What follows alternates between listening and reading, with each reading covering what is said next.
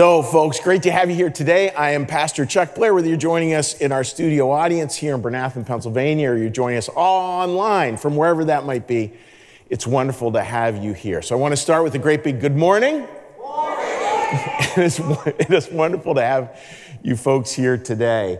And in today's service, we're changing up the format of it just a little bit. I want to take a little bit of time, just a couple of short minutes to talk about New Church Live, like in general, our congregation itself, and then move into a fascinating look at what is it about the voices that haunt us? Like, how do those voices work, and what can we do about those voices? So I want to start out just by offering an invite and just sort of a status report here with New Church Live. You know, we said it a couple of weeks ago, we had a family meeting here at New Church Live. That was the name of the sermon title. And, you know, we're coming towards the end of the fiscal year, and you know, it's like a lot of places, there's financial strains, as we are all aware. And I wanted to be real specific about an ask out there into the world. Again, it's interesting. We had our family meeting, wonderful little service. You know, we had about 95% of the congregation that day was watching online, about 5% in person. That's pretty much the norm here at New Church Live. And we do serve, you know, hundreds and hundreds of people every week, hundreds of families. And it's fun to watch how the rhythms work online, as well as how they work in person. And, you know, today, for example, right after this, I get to go do a baptism at somebody's house, which is so much fun. And yesterday, you know, beautiful wedding for a family closely connected to New Church Live. That was a lot of fun. And we have all these things going on, and support is what really allows those things to happen. And it always feels a little strange as a pastor asking for financial support, frankly, and that's my own stuff. But I'm going to do it. I'm going to ask for financial support as we move into this next phase. We're going to go through a lot of restructuring here at New Church Live because we have to keep on evolving with the times. And as the times continue to move online more and more, we want to both have a thriving in-person experience as well as be able to do better and better with the online things. And that takes financial resources. So what we're looking at here, folks, is we have about $190,000 to raise between now and the end of the month. And that's a lot of money, granted. And if you win the lottery ticket, please let me know. And I want to say, you know, we should have fun with this, folks. You know, we have literally hundreds and hundreds of families who call New Church Live home. Many of them you don't know because they're all across the country. And yet they call this place every bit as much home as those people who join here in person. So the ask is simply this. I know that for some people, they're just not in a place to give. So if you're not in a place to give, you can totally block your ears right now. You don't need to listen to it. You don't need to feel any guilt about this. You don't need to do anything about it, except for just take care of what you need to take care of. But I do want to put out there just a real simple equation. That's how I like to think about it. When the dollar amount gets overwhelming to me, which it has, you know, in the past, because I'm just not a money guy, to be honest, I'd like to think of it this way. We have $190,000 more to raise. That's 190 families giving $1,000. Now again, some families can give more, and if you can, please do. Some families can't give anything. If you can't, don't. But that makes it a manageable number in my mind, a very manageable number, 190 families. And again, folks, most weeks we're probably, you know, if you just think of IPs, computer stuff for computers that watch us every week, you know, we sort of look at that as different families. We easily have many times that per week tuning into New Church Live. So that's my ask to you out there. We're going to go through some big restructuring here, and it's not restructuring where we're going to lose the heart of New Church Live. We're just going to try to tailor things in a way so that we can better serve out there into the world. And the service both is to our congregation, but folks, real importantly, the service out there is to people who are looking. I mean, I think that's what we try to do as a congregation. We try to gather, and it's not about like some secret club. It's not a club at all. I know that the people I know who are great friends in this congregation are incredibly warm, giving, amazing, generous people. It's about how do we spread more of that out there into the world. In a world that so needs it. In a world that so needs it. I mean, we're struggling as a community, not New Church Live per se, but I just mean as a community, as a country, as a world. There's a lot of real serious struggles. And how do we become an authentic alternative? How do we actually speak into something that's different? And we can do that. We really can do that. Why? Because we have the congregation that's oriented that way. So I want to make that appeal to you today. I also want to say we have a number of different things coming up at New Church Live, which you can involve yourself with. So much of church is both what you trying to get us to all think together differently, pray differently, do some things differently, but it's also to get us to do some different things, some things that can really make a difference out there into the world. So these are the different things we have that you can get involved in. We've got a lot going on. We have a New Church Live Ambassador program. In other words, if you're watching us from somewhere out there, you're welcome to become an ambassador. That's a lot of fun. We'll be talking more about that. We also have volunteers at St. Francis Inn. We're looking for people who'd like to volunteer there. Our next two dates are June 12th and June 27th. And we are we can fill these spots. We're particularly interested in those people who live locally who might be able to drive. That's a big specific ask.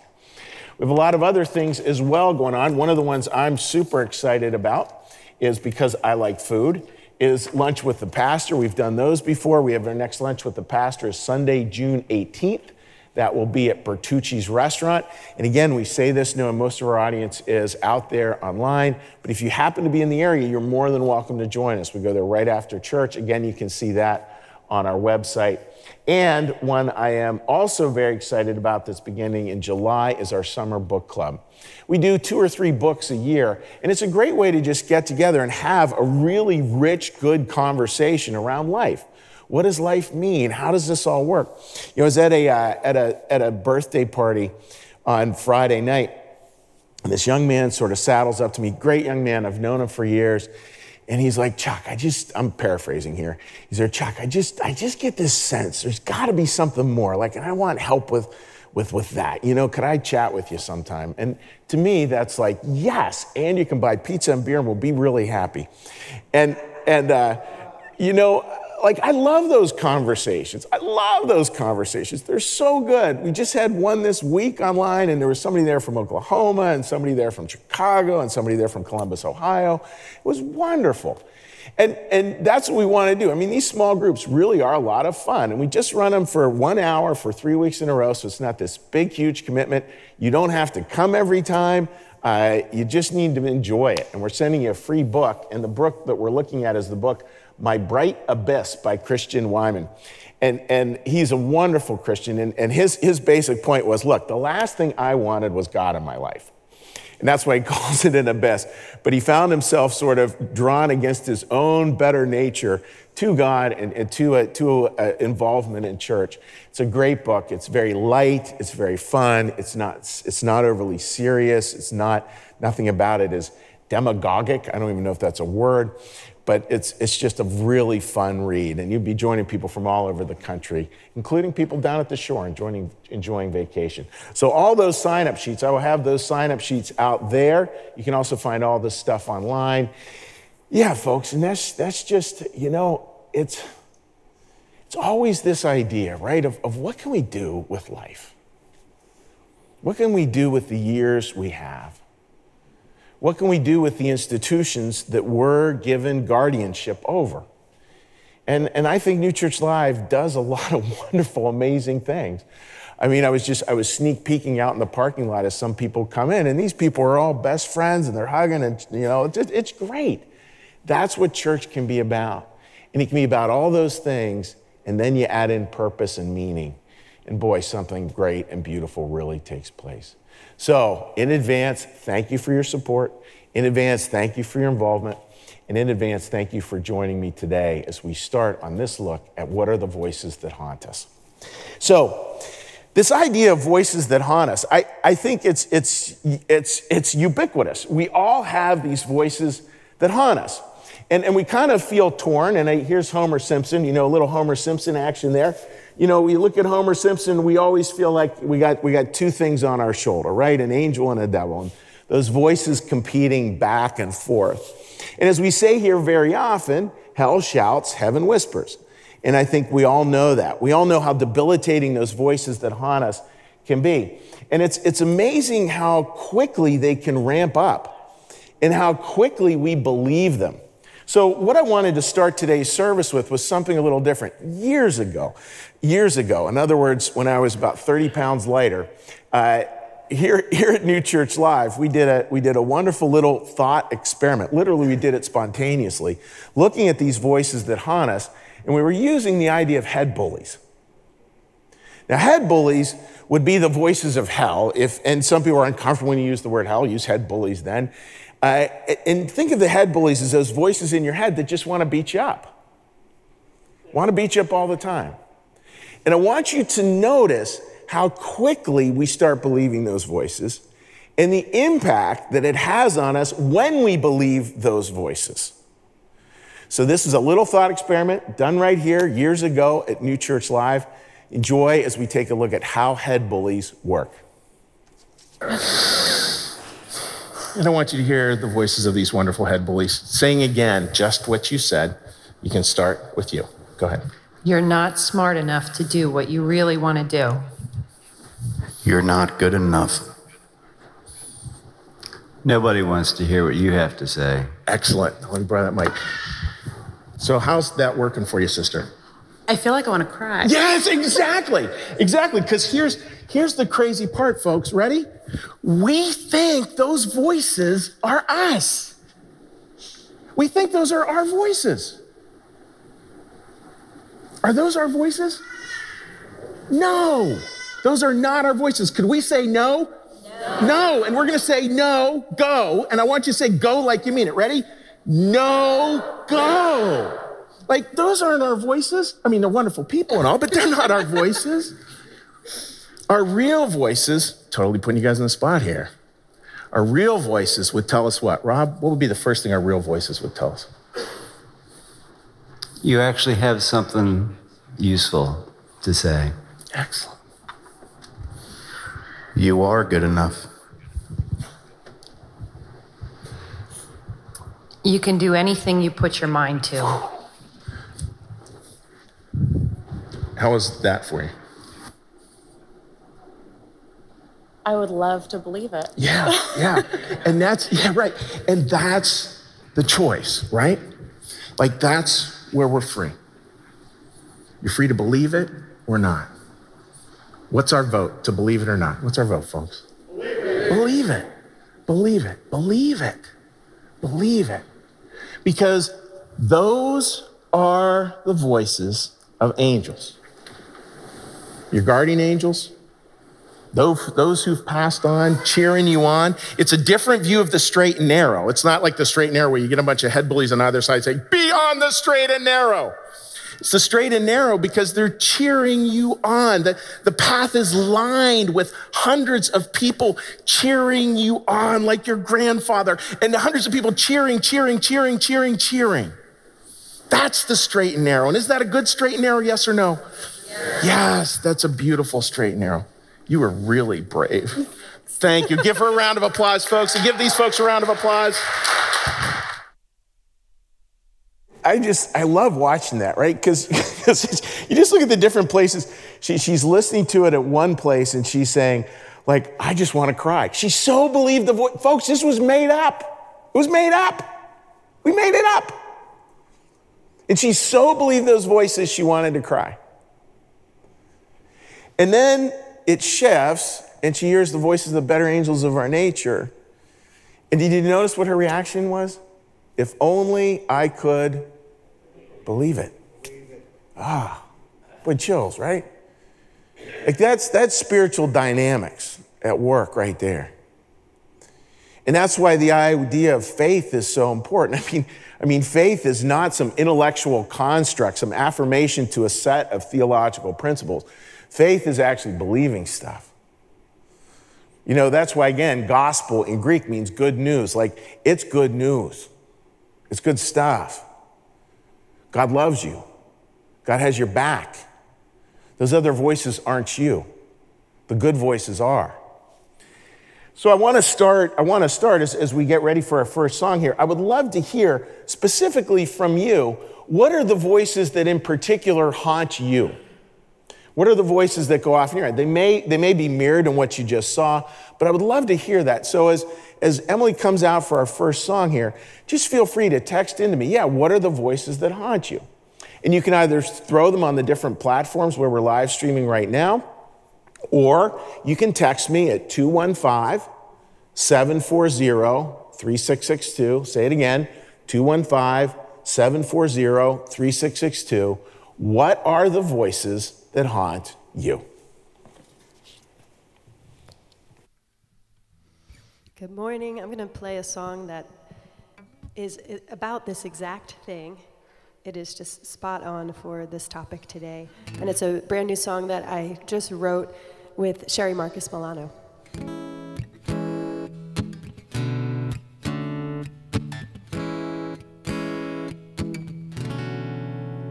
I know you think that I forget, but girl, I know you. You spin around and twirl and think the motion will propel you, but I am here to tell you that I know you. You think about revenge, you think I'll show you. Burn the candle at both ends, and while you polish your pretend, you play it through until the end. Most times I wish I didn't, but I know you. I see you. I know you love to hide so no one sees through the many masks you try until you find the perfect size that doesn't cover up your eyes. Then you make friends with all your lies. I know you, I know you, I know you. I know you, I know you, I know you. I know you.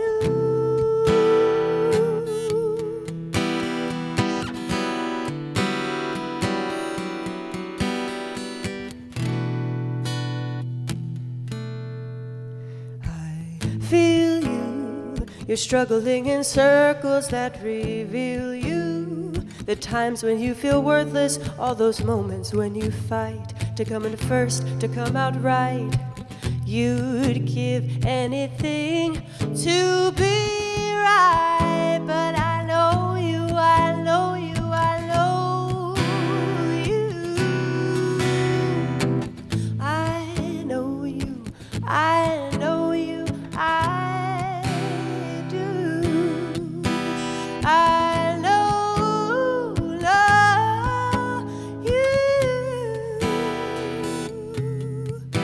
I do.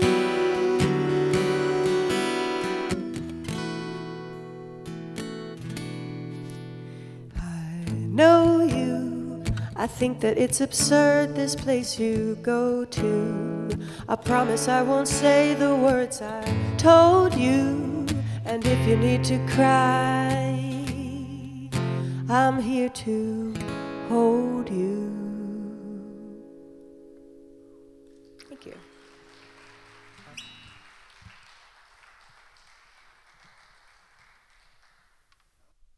Hey, Emily casually mentions, oh, I wrote that song. That's like hearing somebody dunk a basketball. Like, how does she do that? I mean, just beautiful. Thank you, Emily. Yeah, and that idea being known. See, here's the crazy part, folks, right? And this is subtle. This is subtle. I'm trying to explain something subtle. Maybe it'll make sense. It makes sense in my head. I don't come out my mouth that way.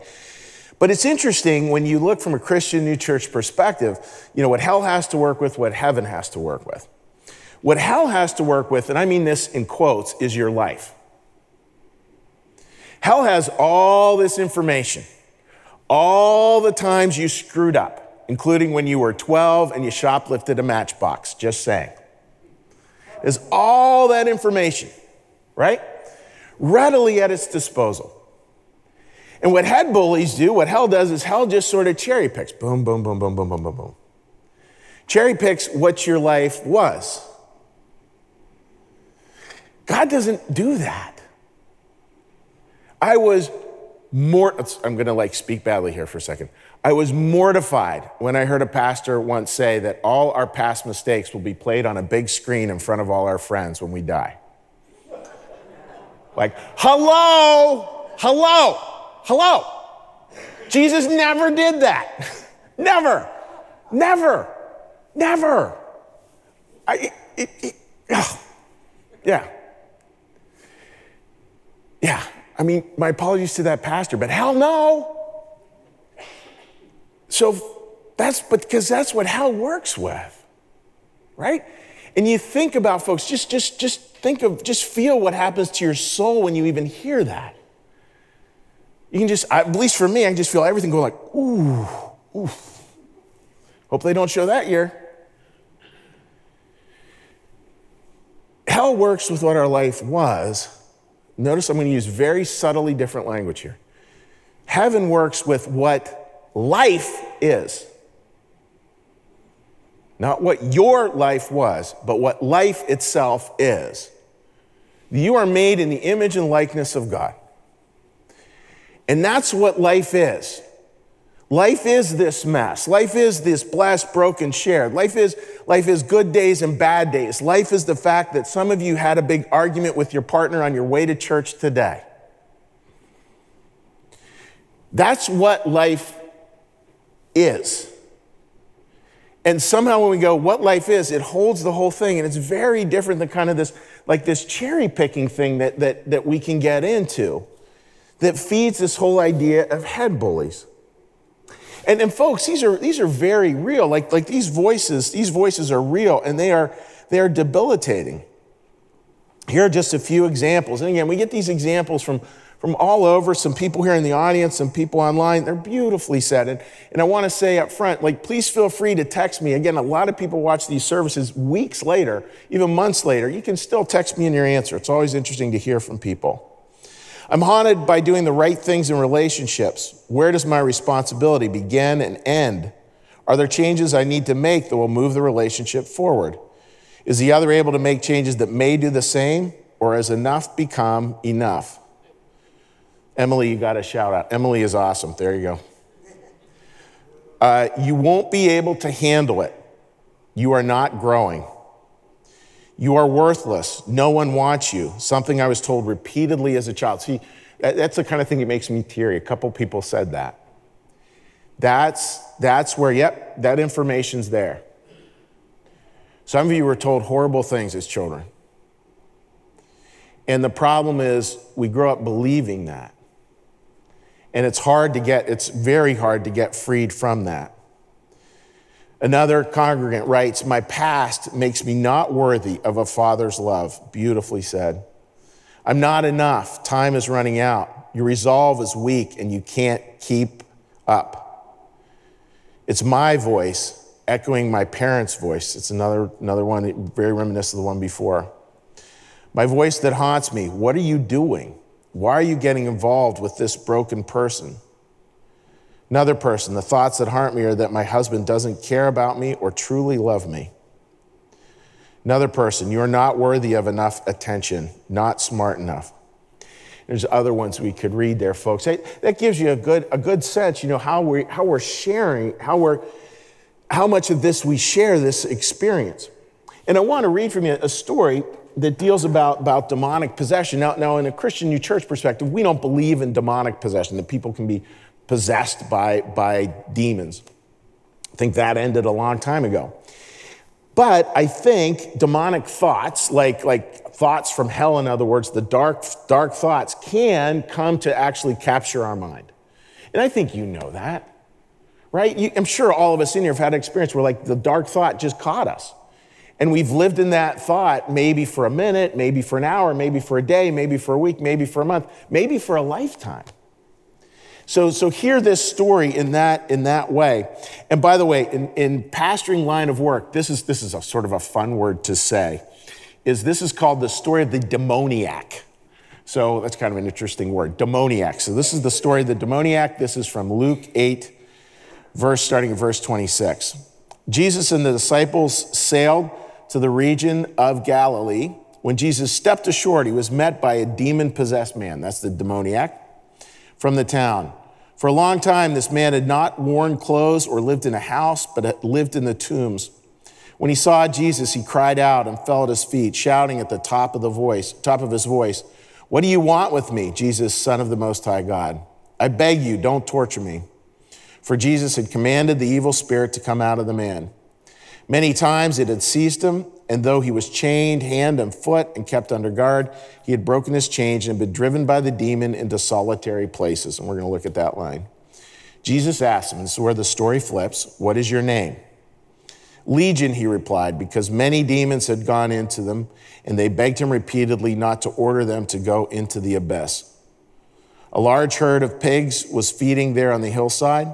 The demon begged Jesus to let the demons let them go into them, and he gave them permission. When the demons came out of the man, they went into the pigs, and the herd rushed down the steep bank into the lake and drowned. Now that's a pretty darn dramatic story. Here's this man who's possessed. Jesus sort of calls out this demon. This demon says, "My name is Legion." By the way, as a history guy, that's a little play on words. Israel at that time was occupied by the Roman legions. So there's a reference there to sort of the Roman occupation. And then the demons all flee into a herd of pigs. Pigs in Jewish tradition were unclean animals, just FYI. So it would not have been, that they would have gotten that symbolism if you're reading this and you were Jewish, and they run into the sea and self-destruct. And there's lots of ways. We can look at that very literally, but I think there's a deeper truth in it that we can start to look at that really can offer us some pieces into our lives in terms of taking a look at how some of this might work and how maybe we can start to get over these voices that haunt us. The first that I love this particular line, "driven by the demon into solitary places." When those voices get a hold of us, think how rarely we seek out other people. When those voices get a hold of us, think how frequently we isolate. I bet you do that, because I know I do. And I certainly witness it all the time. I think we all do. When those voices, when those head bullies really start to go, we tend to shrink and shrink and shrink and shrink. Imagine going into a group of people and the head bullies are really going wild. New group of people you've never met before. Just one simple head bully conversation, "I am not enough," will probably keep you from introducing yourself to anyone in that room. And will probably land you at the buffet one too many times, because you can do that safely. I think that's what it's talking about here. And we have to be able to see that, right? That, yeah, we're driven into those solitary places. Because, folks, and this is absolutely critically clear, and I don't think anybody will be surprised by what I'm about to say. This is a piece of Christian New Church theology, and it says this: to be in hell is to be governed by fear. To be in hell is to be governed by fear. When we are feared up, that fear of not being enough, that fear of running out of time, that fear of, did what mom and dad say, was it actually true? All those fears, which are very real. I don't want to sort of, it's like this morning, I read something just like, "Oh, just get rid of your fear." I'm thinking, good luck. Wouldn't it be nice if it was that easy? It's not that easy, but at least we can identify it and we can understand that those voices of deep fear, most of the time, not all the time, they are coming from hell. If you're in a house and the house is on fire and you're afraid, that's not a voice coming from hell. But if you're in a situation and you just find your life getting smaller and smaller and smaller, driven by fear, driven by worry, driven by head bullies, you know those voices. You are being driven by fear. Perfect love drives out fear. Perfect, in the Jewish tradition, means winter, spring, summer, fall. A love that can deal with seasons, a wholeness love, a love that holds it all. That's what drives out fear. But fear will still drive us, and we get a chance again and again to just take a pause and go like, yeah, I'm being driven by fear right now.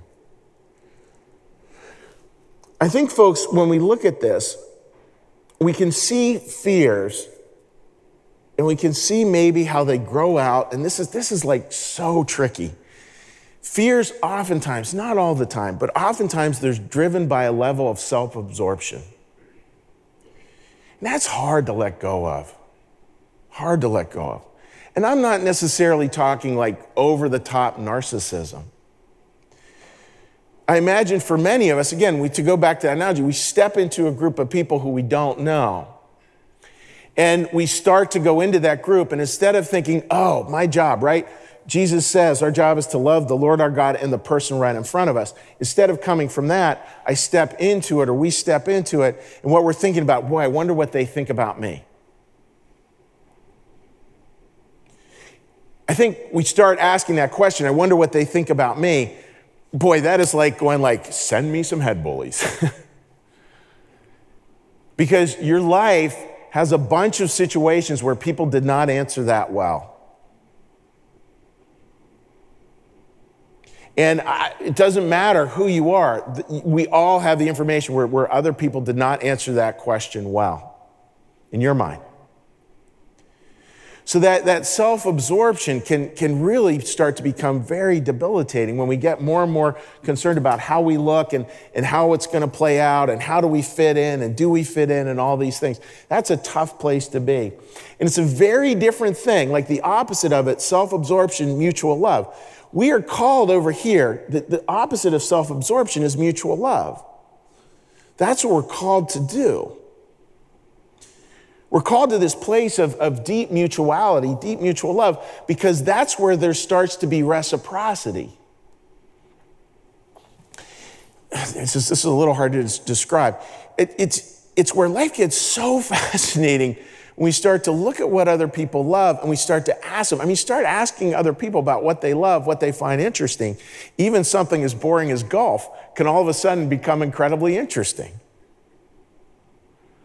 because they love it. And you start sharing that mutual love. It's no longer a self-absorption. What do they think about me?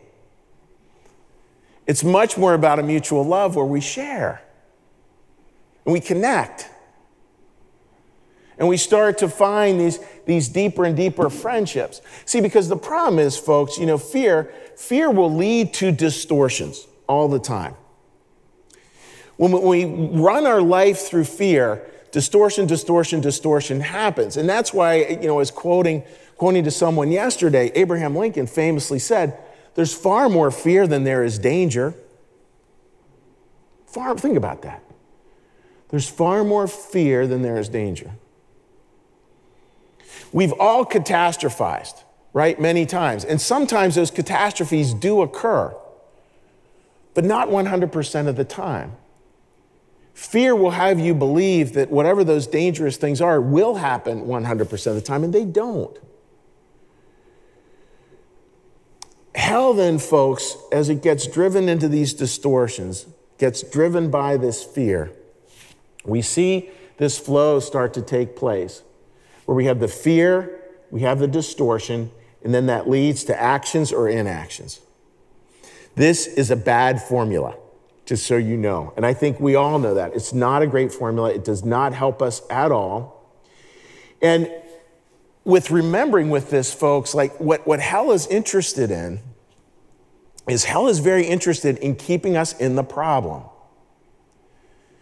Hell is very interested in us taking the problem and just turning it around over and over and over and over and over and over and over and over again. I would imagine most of us in here have had that experience where this little problem gets in our head, the fears start, the head bullies start, and it's almost impossible to break out of it. We start to create a whole world around that. An anticipatory world. We're sure the way the world is going to look. The problem is, folks, again, it continues to keep grabbing that content, and we need to remember we're always going to lose. Because all that fear and anxiety, so important, right? All that fear and anxiety wants is to be fearful and anxious. Think about that. That's all it wants. When we get really afraid, really anxious, it doesn't necessarily want a solution. I'm talking about hell here, not personalizing it. Because once we get down and hell gets us to become more and more self-absorbed, and here I don't think it's necessarily narcissism. I think it's the accidental narcissism of pain and worry. It gets us to close down, And then, ready for this, folks? We don't move. We get stuck. We get frozen. We seek out only solitary places. That's not where we find the spiritual life. That's not where we find growth, and that's not where we find each other. I mean, even yesterday, folks, thinking about this,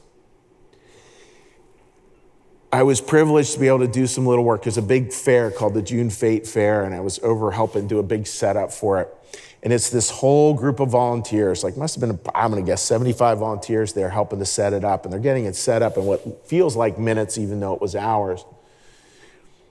And just watching that process, watching that doing, watching all those things. And in the morning, frankly, I didn't want to do it. I would rather just be sitting at home reading or something, but just taking those actions, taking those steps.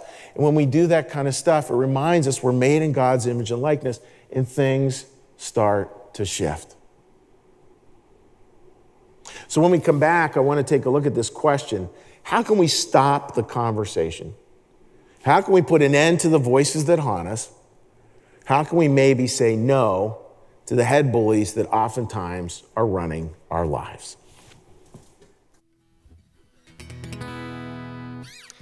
All right, here's another original song, and it's based on a string of affirmations that can be really helpful to combat the negative voices that we have. And there's only a few words to the song, so if you find yourself catching on, because it's going to repeat many times, feel free to try to internalize those affirmations and sing along, even if you feel like it.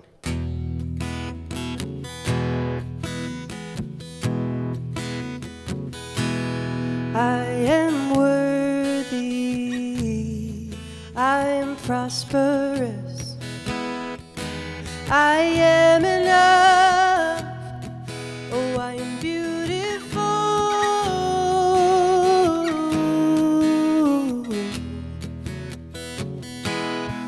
I am powerful, I am gifted, I am loved. And here it comes again, the same exact words. I am worthy, I am prosperous, I am enough, oh, I am beautiful,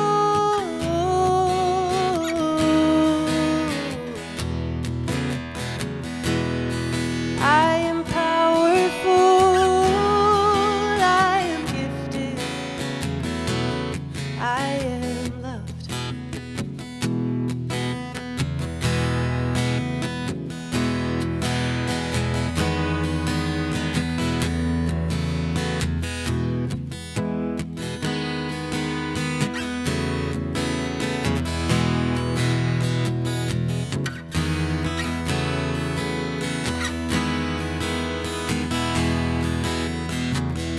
One more time, just for good measure. I am worthy, oh, I am prosperous, I am enough, oh, I am beautiful,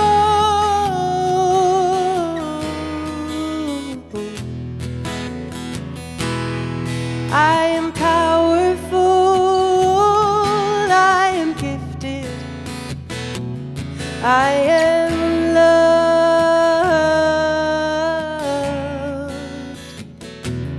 I am loved, I am loved, I am loved.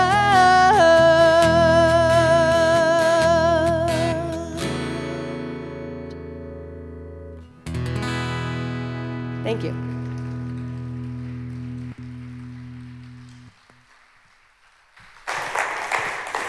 Just got me a little kaflumped backstage hearing that song. Yeah, I just think that's how God sees you. And just think about that. It was interesting. Again, text messages have continued coming in, and somebody wrote, yeah, this head bully, you can't finish any of your great ideas. God's more excited about your great ideas than you finishing them all. Just saying, right? Like there's just something a little different. And the beauty of all this, folks, like that's God seeing you. So how is it? What might be some answers to how we can stop these voices? Well, one, you've heard me say this many, many, many times because it's so beautiful. And this is from Pope Francis. It deals right with Emily's song, fits it perfectly.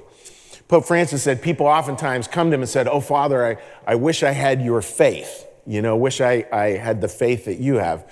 And his response is not a big, theological argument. You know what his response is? Let God look at you. Think about that. It's exactly what Emily was singing about. He said, just let God look at you. That's the key to faith. Wow, that's a great answer. Beats the whole screen projection answer. There's beauty in that, folks. We start to see that. And then there's this piece too. I want to offer this to you. We live in a very thought-oriented culture. And this morning, one of our congregants posted something, and it was a heart and a brain, and the brain's all depressed, and the heart's like, let me give you a hand. And there's really some deep truth to that. Maybe you need to do this. Maybe you need to stop thinking. That doesn't mean be thoughtless, be thoughtful, but maybe you just need to stop thinking. Is thinking in some arenas, is thinking not your friend anymore? Probably there are some arenas where thinking is not your friend. Talk to someone about that. Share that with someone. Yeah, this is where thinking's not my friend.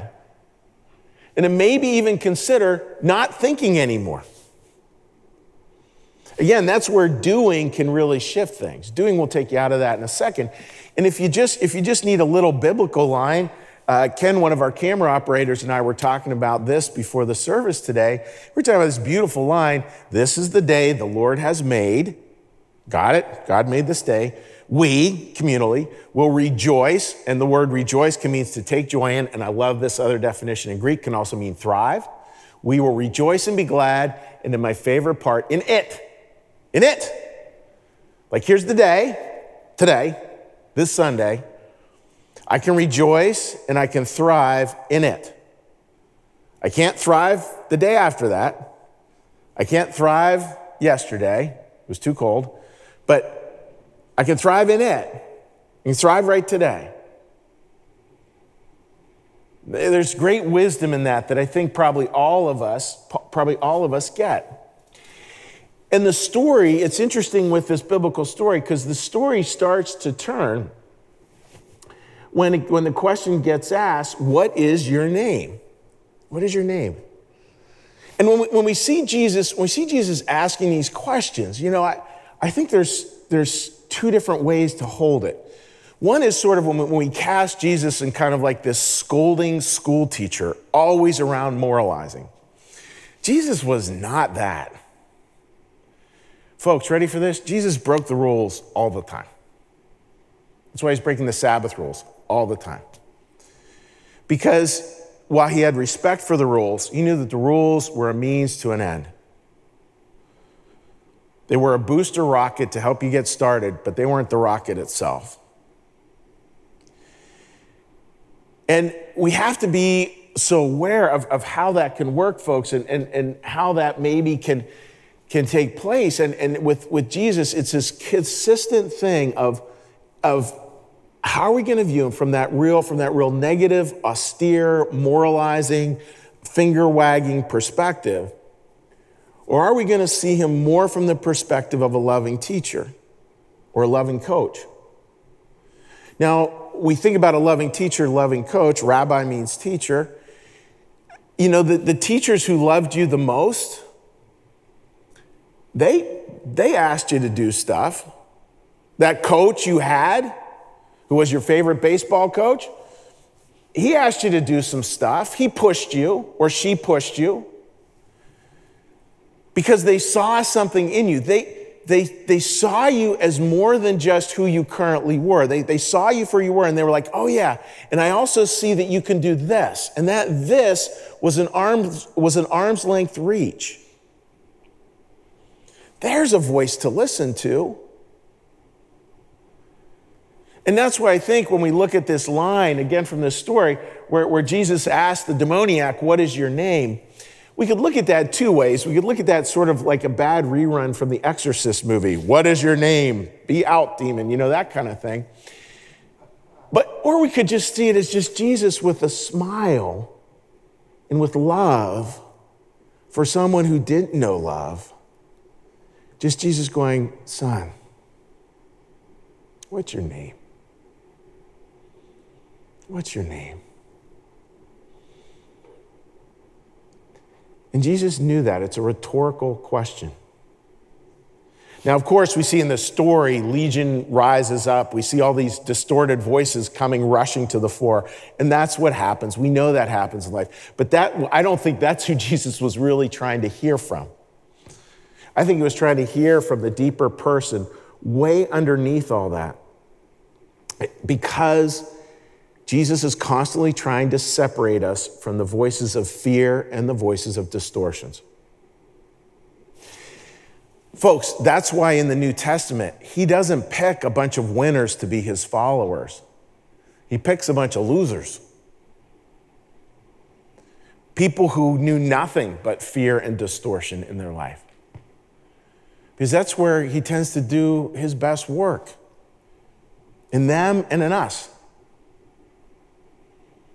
Because that's where we can understand it and maybe see it even more clearly. What is your name? And I love this line, ancient line from Isaiah 43. But now this says the Lord who created you, Jacob, and formed you, Israel. Do not fear, for I have redeemed you. I've called you by your name. You are mine. There's occasionally in New Church Live, I'm going to step aside here a minute because I really want everybody to fully take this in.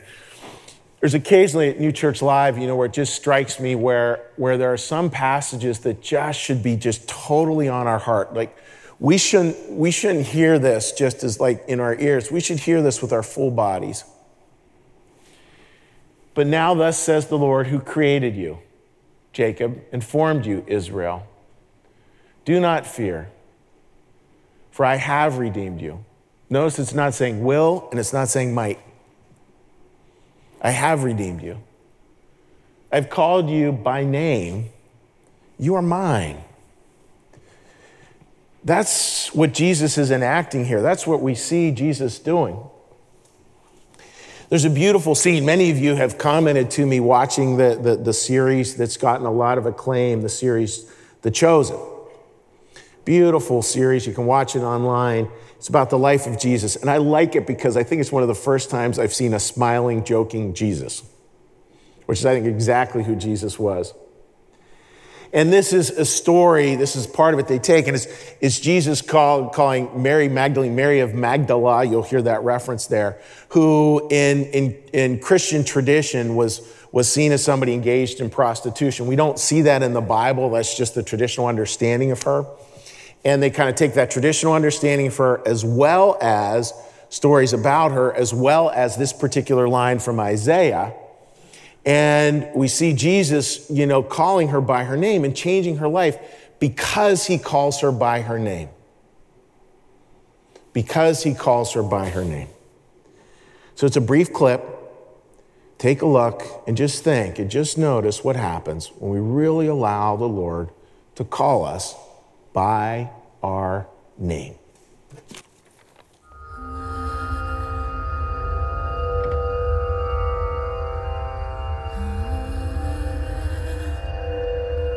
Leave me alone.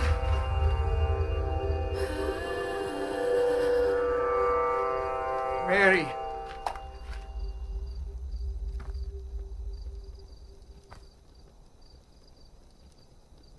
Mary of Magdala.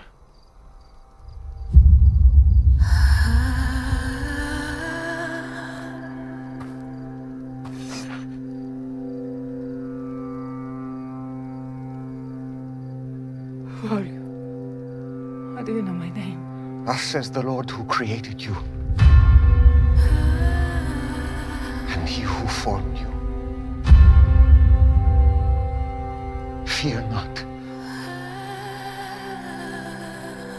for I have redeemed you. I have called you by name. You are mine.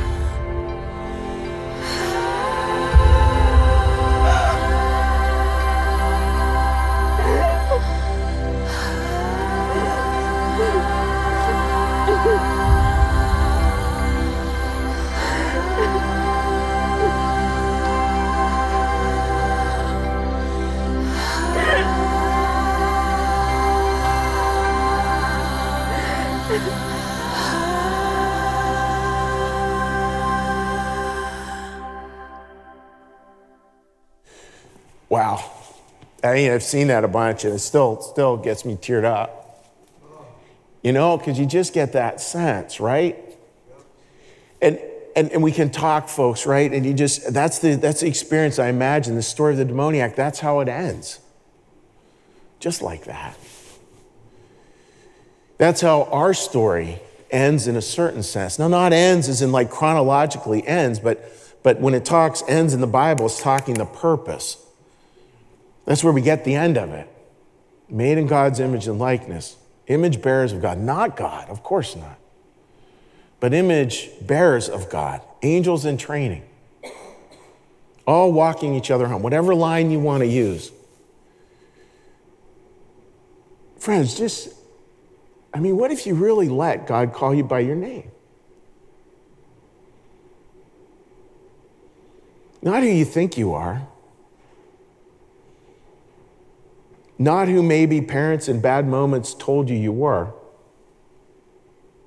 or other people told you were,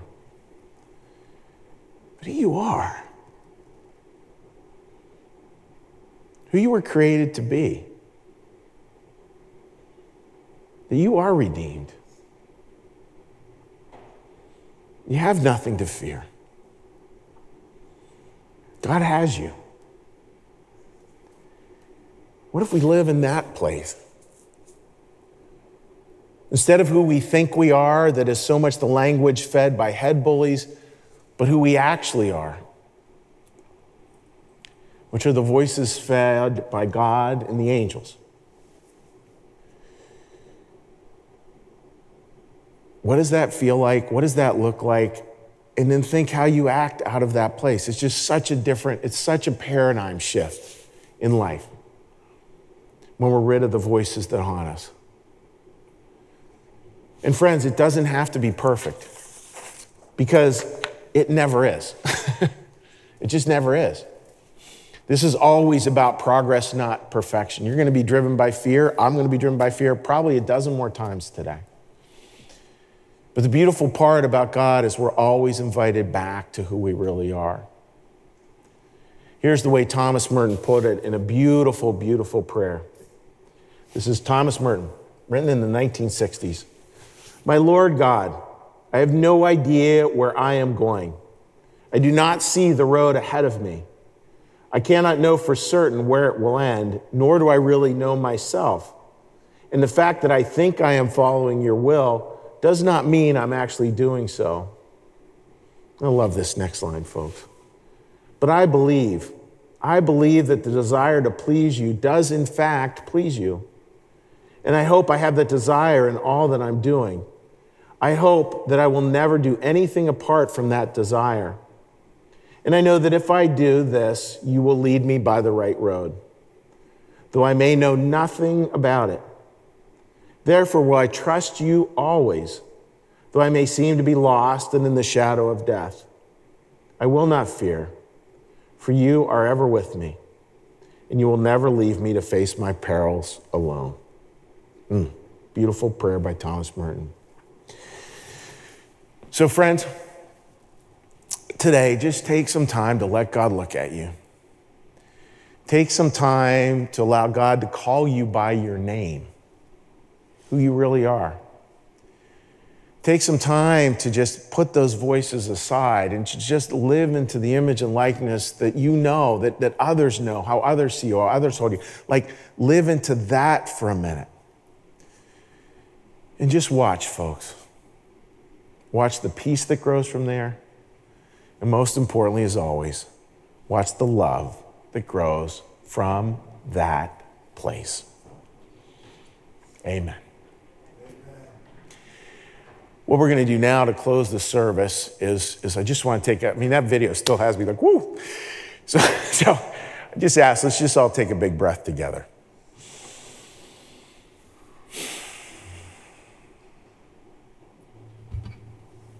And a prayer. Lord, thank you for your presence here today. Thank you for the message we are able to share, the community we are able to build, and the lessons we are able to learn. Help us, Lord, this week to allow you to look at us, for us to see ourselves as you see us, and maybe even this, to take that gift and pass it on to see others in the same way. And in so doing, to quiet the head bullies, to still those voices that haunt us, to allow us to instead draw closer and closer to you, closer and closer to each other, closer and closer to the better angels of our nature. Thank you, Lord, for the freedom to do that. Hear our prayer. Our Father, who art in the heavens, hallowed be thy name. Thy kingdom come, thy will be done, as in heaven, so upon the earth. Give us this day our daily bread, and forgive us our debts, as we also forgive our debtors. And lead us not into temptation, but deliver us from evil. For thine is the kingdom, and the power, and the glory forever. Amen. May the Lord bless you and keep you. May the Lord make his face to shine upon you and be gracious unto you. May the Lord lift up his countenance upon you, bring you peace, and bring you home. Amen.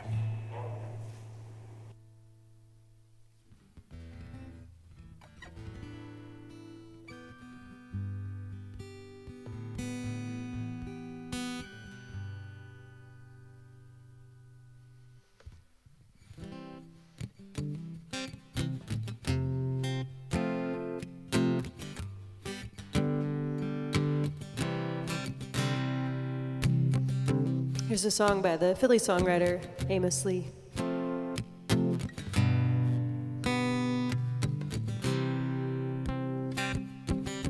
Some days I can't get myself out the box.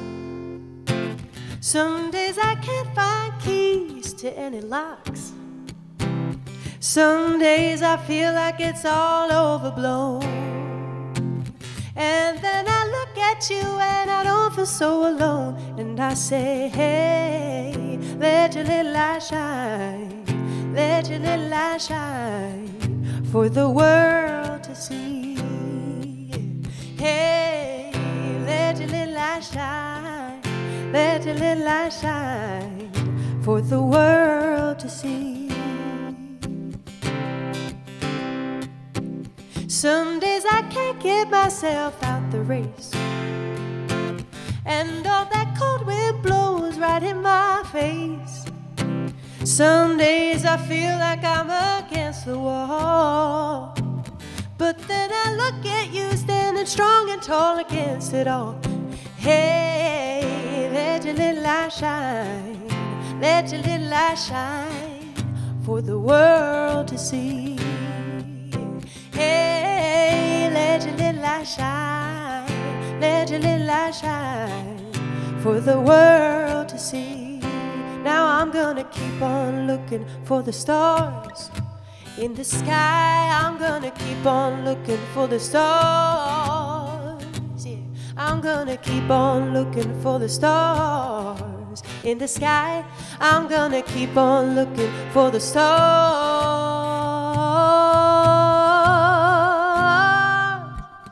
Hey, let your little light shine. Let your little light shine for the world to see. Hey, let your little light shine. Let your little light shine for the world to see. And I said, hey, let your little light shine. Let your little light shine for the world to see. Hey, let your little light shine. Let your little light shine for the world to see. Thank you, everybody. Have a great week. And yeah, let your little light shine. And happy Pride Month to everybody, too. Hey.